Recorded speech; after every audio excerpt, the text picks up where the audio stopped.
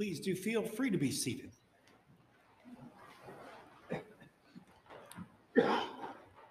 It's not every Sunday that we hold up a saint.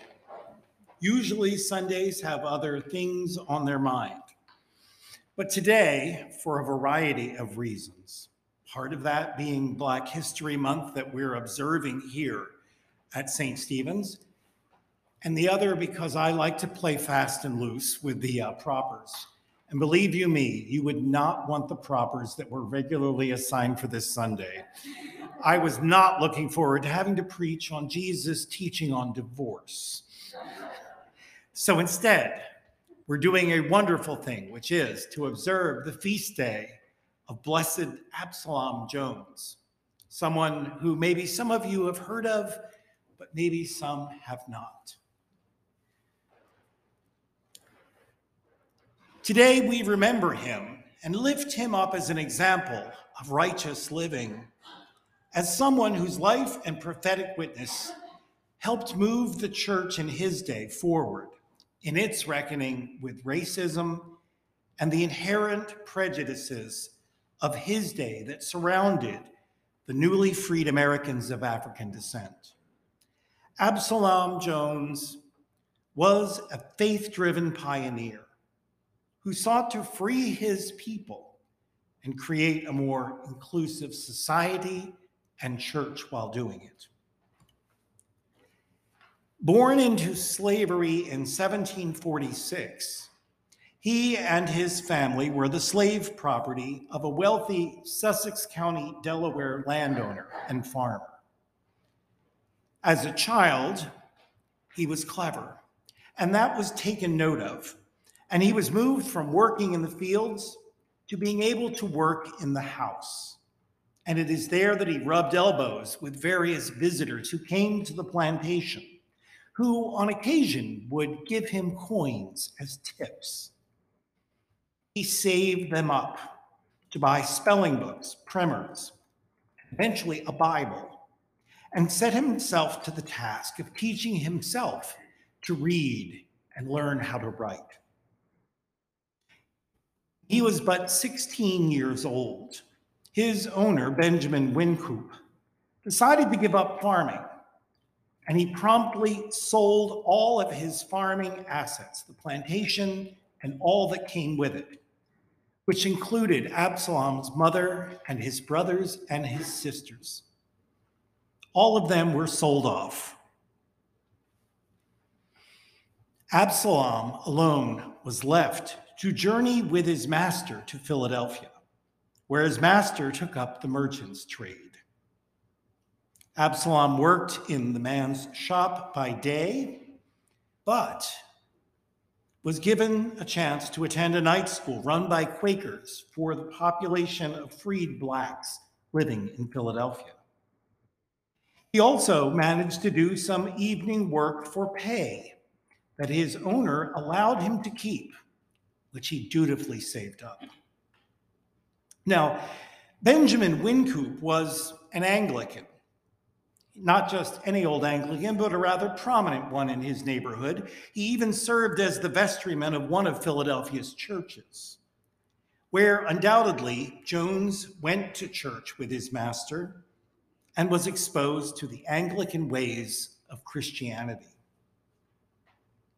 In 1770, Jones married Mary King, another enslaved person owned by a Philadelphia neighbor at Christ Church in Philadelphia.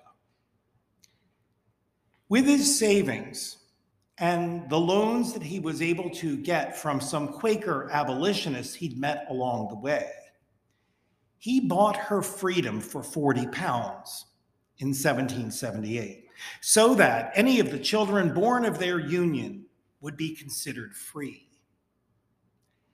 He himself sought freedom in a similar way. He wanted to buy his freedom from Wynkoop, but Wynkoop would not budge for years and years, until finally in 1784, he was given manumission by his master. But even then, Jones continued to work in the store, earning wages this time from his former master.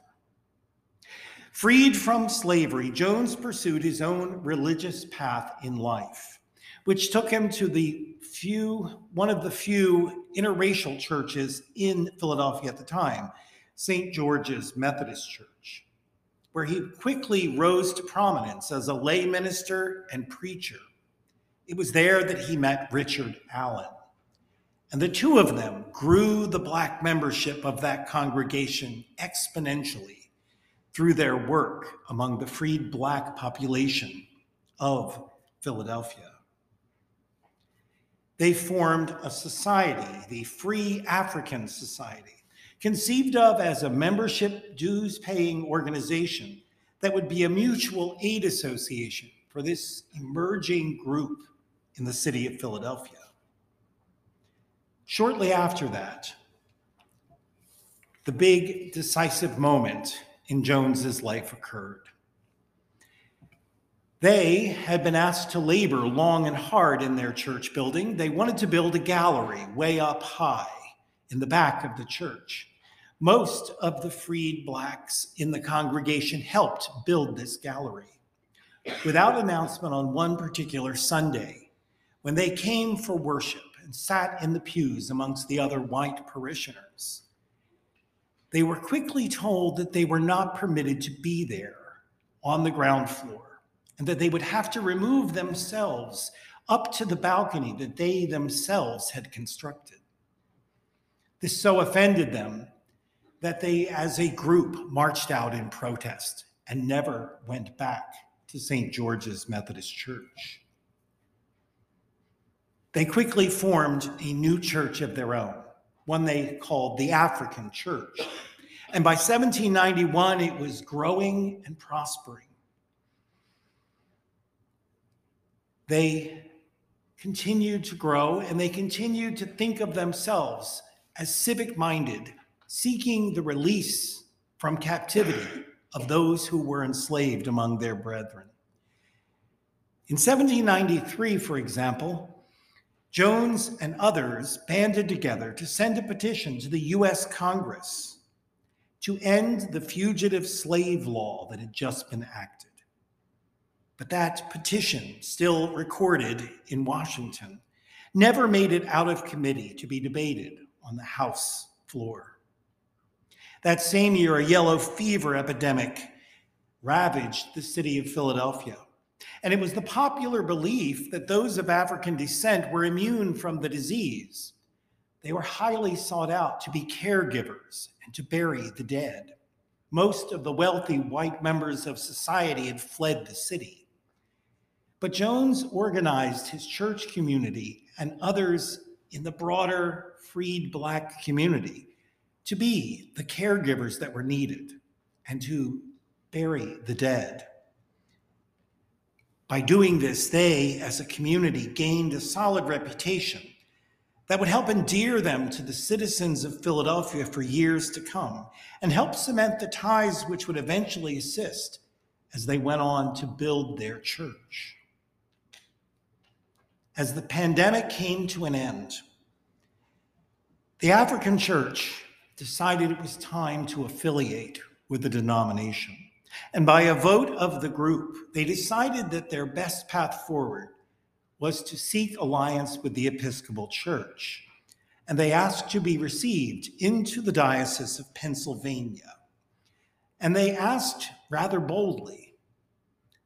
They said there were three conditions that they held: that they be received as a body, that they have control over all the local affairs of their congregation, and that Jones himself was to be licensed as a lead reader and, if qualified, ordained as their minister.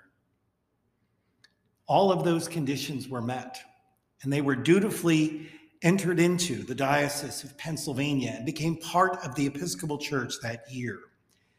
And they renamed their church St. Thomas African Episcopal Church, which still stands to this day in Philadelphia. Jones was ordained a deacon by Bishop White in the next year. And after having the certain requirements of learning suspended for him, in 1804, he was ordained as a priest in the Episcopal Church, the first person of African descent to be ordained within our denomination.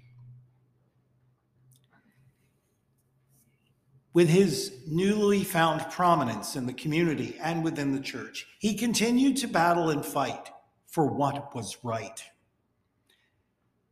At the turn of the century, he organized 70 more freed blacks from Philadelphia to petition Congress yet again to address the issue of slaves who had been captured and were being sent back to slaveholding states.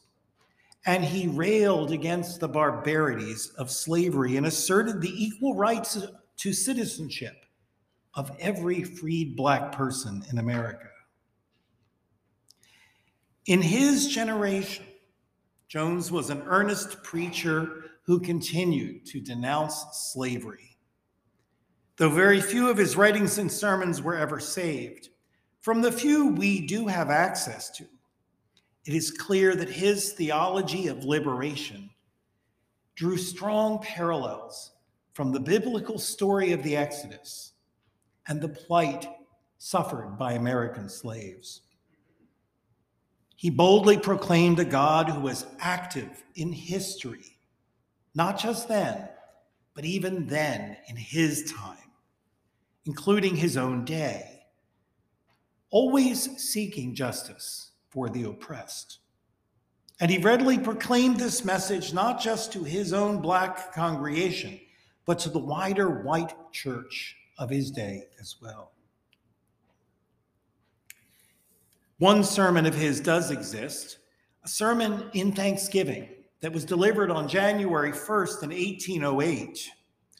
That was the day when the Constitution mandated that the slave trade in the United States would end. He gathered his community of faith, and they gave thanks for the end. In that sermon, there is tremendous imagery of God looking out for the oppressed, of the exodus of the Jewish people from Pharaoh's yoke, and a liberation theology that predates anything we may have heard about in the 20th century. My former bishop, Bishop Hughes of Newark, was preaching at an Absalom Jones celebration not too long ago. And when she did, she offered a rather challenging assessment of the current times in which we live. She said, "We are at a time, at a moment in the history of our nation, and a moment in the history of our church, and a moment in the history of ourselves as faithful people, at a moment that is full of challenge and full of opportunity, that is complex and confounding, at a moment where sometimes we feel like we're able to make a difference, and sometimes we're wondering if anything we say or do has any impact at all. And on some level, we know one thing to be true, that the things that are done and left undone in this moment will reverberate long past us, beyond our children, beyond our children's children, to generations that we will not know." As we lift up the example and remember the life and witness of Absalom Jones today, I hope all of us might be granted the grace of courage and the will to follow the Holy Spirit to that undiscovered country of racial justice and equity, knowing that in this journey, it will require some lament, repentance, and reconciliation for our racial past and present in this country. We find ourselves in a critical moment. How will we, as individuals and as the church, respond? hopefully with these words echoing in our ear. This is my commandment, that you love one another as I have loved you. No one has greater love than this, to lay down one's life for one's friends. Amen.